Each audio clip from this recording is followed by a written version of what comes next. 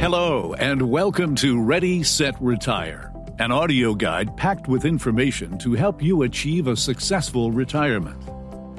I'm your co-host, John McComb, and it's my pleasure to join Lori Pinkowski every 2 weeks to talk about financial and estate planning, travel, hobbies, and so much more.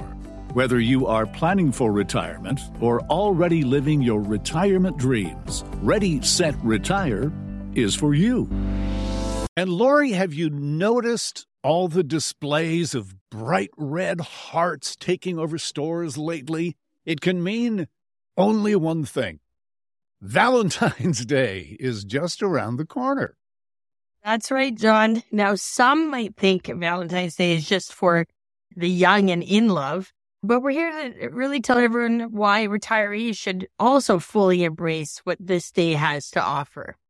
Whether in a relationship or not, I also want to add. It's absolutely true, Lori, that Valentine's Day holds a special place for many people, including retirees. And it's not just about romance and all of that stuff. It's also about maintaining relationships and friendships, especially as we grow older.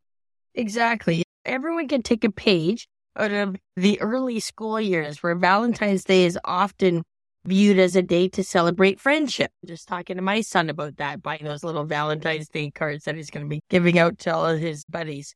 But even if you're not currently romantically involved, don't let Valentine's Day pass you by. Use it as a day to celebrate those that are close to us, near and far. It's a perfect opportunity to really celebrate the beautiful friendships in your life and really think about those that are special to you. Today on Ready, Set, Retire, we will explore the importance of relationships and connections in retirement. Among other things, we'll talk about the importance of relationships during the retirement phase, navigating friendships and social circles during retirement, how to go about making new relationships and meeting new people, and also maintaining relationships that you might have had over the years. So let's start with the basics, Lori. Why do you think relationships are so important during the retirement years? Well, I think they play a pivotal role for several reasons. Relationships provide a sense of companionship and emotional support. They keep you busy. You have somebody to experience special things with. And I find that I'm just sitting across the table from so many couples who are in love, who still like to celebrate things like Valentine's Day, some that don't, and some that have unfortunately lost a spouse. And this is also to discuss what are those next steps for people that find themselves in that situation. It doesn't get easier with age. Whether you lose a spouse in your 60s or you lose a spouse in your 80s, it's still a significant change. And I thought that it would be a good idea to touch on that with some of our listeners as well. There's been plenty of studies on the benefit of human interaction and how having close personal connections can really make people happy and live longer. And I think about my Oma, again, as one of those people at 103. She actually had 3 husbands, John. I don't know if you know that. Outlived all of them. But she always believed that she could find love after love. And so I guess that's where my mentality comes from. Life can be long as well. People say life is short, but sometimes it can be very long. Like in Oma's case. And had she lost her first husband and never gone out there ever again, she would have had many years, decades by herself. And so that's where I guess that is one of the things I feel strongly about. And also I have a client, John, who remarried at the age of 89. He lost his first wife to Alzheimer's, and now he's 98 years old and he's traveling with his wife still. So he would have missed a decade of new experiences had he stayed home and felt that you could only be married once and that was it. And again, everyone's got their own feelings about this topic, and it's sometimes hard for people to discuss even after losing a spouse. But a lot of clients that are in that situation have a lot to give and conversations to be had and experiences to have with somebody. And unless you put yourself out there, or even open your mind to the thought that this could be possible, you may not even start with those types of conversations.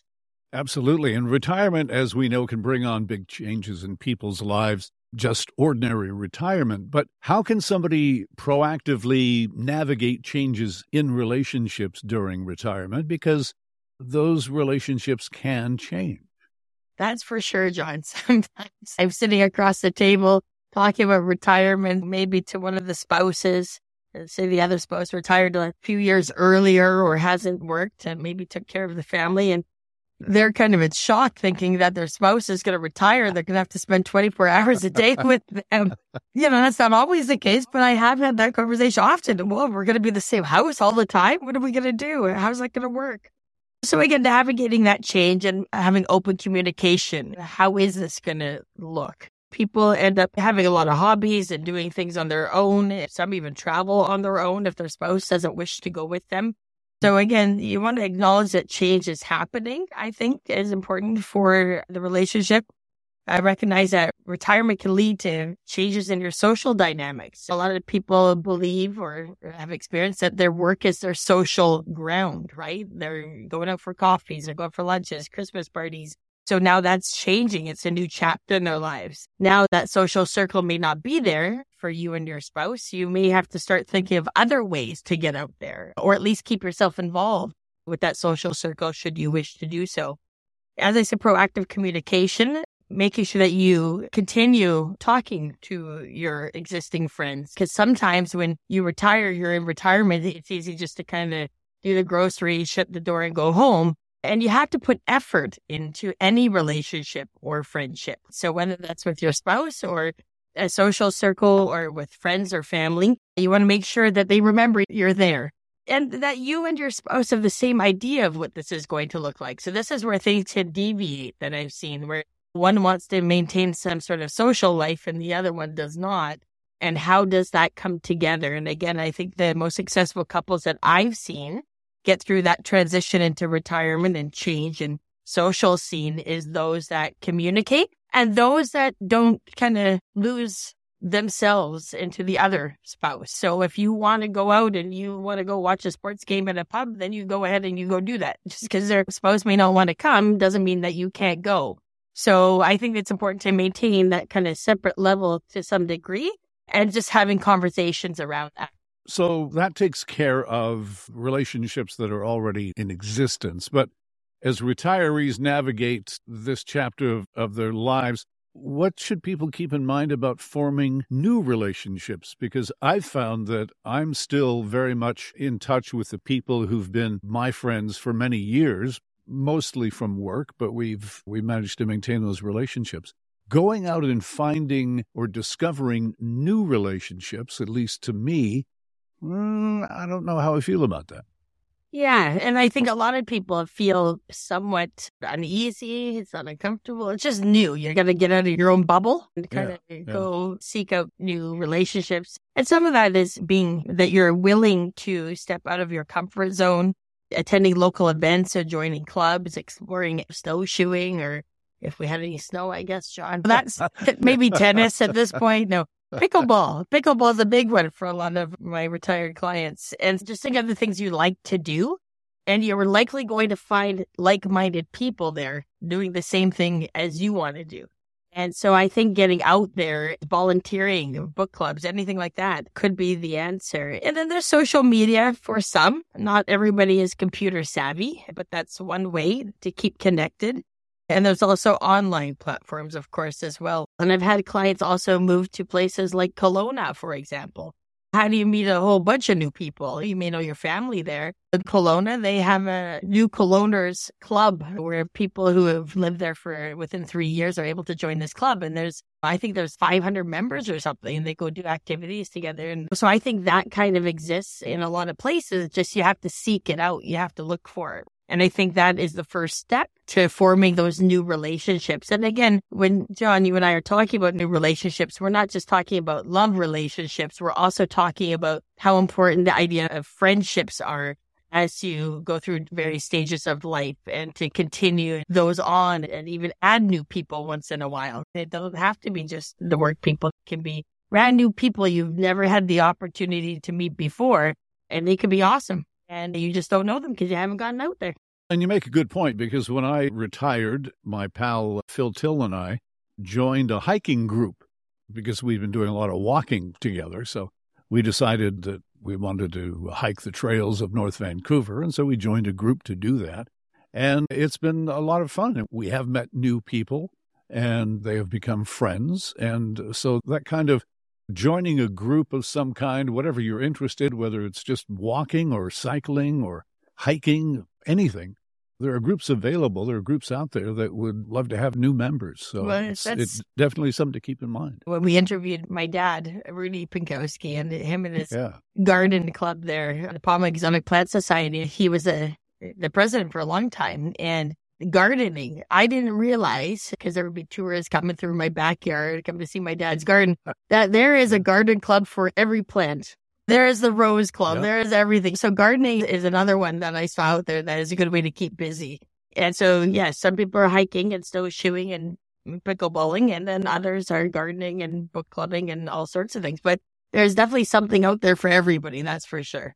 Now, diving into the realm of dating during retirement can be both exhilarating and a bit daunting. So we've been talking about friendships, but do you have any advice for those who want to step into the dating scene at this stage in life and where they might discover opportunities to find a romantic connection? I think about it and it frightens me. To most clients, it's been more daunting than anything. Then they're kind of have been almost put in this situation, whether from divorce or that they've lost a spouse. And it is funny. Ready, Set, Retire, we always say we talk about everything, not just things financial. Now we're asking the financial advisor for dating advice. But the fact of the matter is, again, with the age group that I'm dealing with, there are things that happen in life like losing a spouse or divorce. And you all of a sudden find yourself in this situation. And a lot of people do confide in me and tell me how they're feeling. And I think the idea of dating is daunting to many that have not dated in many years. And my thought always was to get out there. And unless you put yourself out there, you're not going to be able to meet anybody. There's nobody knocking at your door and coming to your couch. So you yourself have to be open to the idea first and foremost, which is hard. And it doesn't usually just take months. It takes years to be comfortable with moving on sometimes. And most people do recognize that their spouse, who's no longer there, in the case of losing a spouse, would want them to share experiences with another going forward and not just be by themselves for years and years. So again, everybody feels different. I've had clients as well. She lost her husband in her 50s and she refused to look for another husband. And she recently passed away in her 90s. And so again, it's each to their own. With the idea of dating, and I was speaking recently to a client about this, online dating sites scares a lot of people. However, I don't think they should be that scary. They've been around for a long time. Things like Plenty of Fish, or there's also something called Silver Singles. I don't know if many know that. And so again, it's geared to those over the age 50 or 60. And also travel and tour groups. There's a lot of travel groups that also cater to either singles or even groups that are out there really with the same ideas in terms of travel. As we talked about, book clubs, gardening clubs, places of worship, volunteering organizations, all of these are good ideas when looking to find another, whether that, like you and I were talking about friendships, but then the idea of dating or finding somebody new, finding love after love. As I was saying to you earlier, John, you have to get out there and see people in person, I think. While making new connections is exciting, we can't forget about the value of maintaining existing relationships during retirement. Any thoughts on how retirees can nurture and sustain lifelong relationships? Communication is key, staying in touch regularly. So whether that's through calls or video chats, again, with loved ones or family members, sharing updates, talk about those old experiences that you had back in the days. Keep that connection alive with people. Engaging in shared activities, another great way to nurture relationships, just like you're talking about taking on hiking. You guys could have just gone for a coffee. Instead, you chose to take up something healthy, release some endorphins, get out there, and then you even took it one step further, and not just you two going on a walk, but also going in and joining a club. So planning outings, plan time that you want to see other people, because if it's not in your schedule, then it's a never plan, and you don't need that, and that's not going to help strengthen those relationships around you. And as we gear up for Valentine's Day, it's an ideal time to express appreciation for those who have been a constant source of support and joy in your life. And I think it's important to make sure that's known, because you never know when a day comes that you're not able to express that love and gratitude you have towards the people in your life. When I see different things happen to different families and people around me, and I think it's just important to recognize Valentine's Day is about all kinds of love and relationships, and just make sure that you're taking that time, maybe not to buy flowers because they're super expensive that day. As your financial advisor, I would advise you to buy a week earlier or a week later. But again, just still think about sending a card to somebody, or you send them a quote via email or whatever it might be, just a little something. It's funny, I was on the radio for half a century, and the funniest thing happened. One point I got an email from a guy I went to high school with in Tucson, Arizona, where we both grew up. And he happened to hear me while he was driving through Alberta. And wow. He knew that I got into radio when I was in high school, so he knew I was in the radio business. But he wrote me this great long email about driving alone down the highway in Alberta, and there I was on the radio talking to him. And we've kept up our contact over the last, I don't think it was 20 years ago, 25 years ago.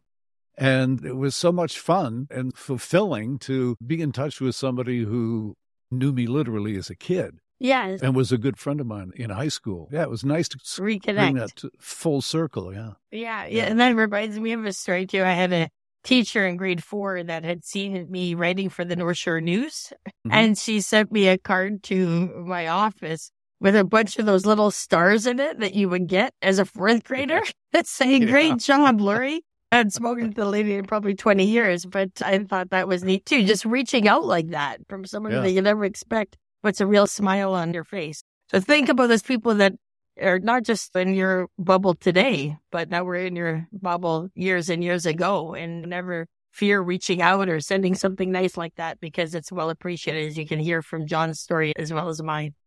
It's a great joy to reestablish contact. And it's evident that relationships are important to a fulfilling retirement, whether it's strengthening existing bonds or venturing into new connections. The joy and fulfillment that relationships bring are truly special.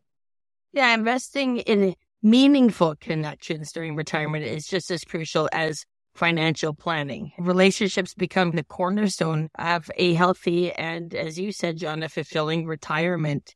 And while financial stability is essential, and of course what we're doing every day, actively managing portfolios so that people can concentrate on other things besides their money, but the emotional wealth from a strong relationship or strong relationships around you is just as important. John, you and I have talked about mental health in retirement, or mental health just in general, and keeping that healthy outlook is essential. And I think that starts with you, your relationships around you, getting out there, seeing new things, having new experiences, or even learning new things is a great way to have a happy and healthy retirement. All right. There must be a quote that encompasses what we've been talking about. I'm sure there are many, but what have you picked out for us to wrap up this edition of Ready, Set, Retire?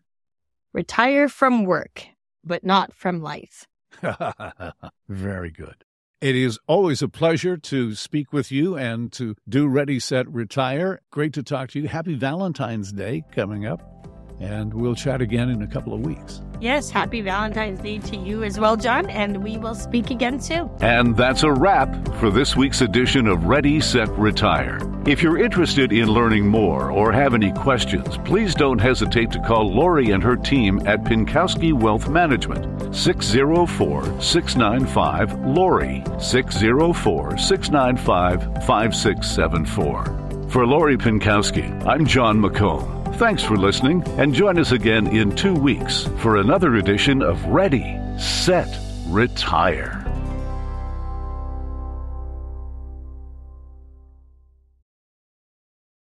The comments and opinions expressed in this podcast are the result of work done by Lori Pinkowski. They may differ from the opinion of Canaccord Genuity's research and should not be considered as representative of Canaccord's beliefs, opinions, or recommendations. All views expressed in this podcast are provided for informational purposes only and do not constitute an offer or solicitation to buy or sell any securities. Canaccord Genuity Wealth Management is a division of Canaccord Genuity Corp., member of the CIPF and IROC.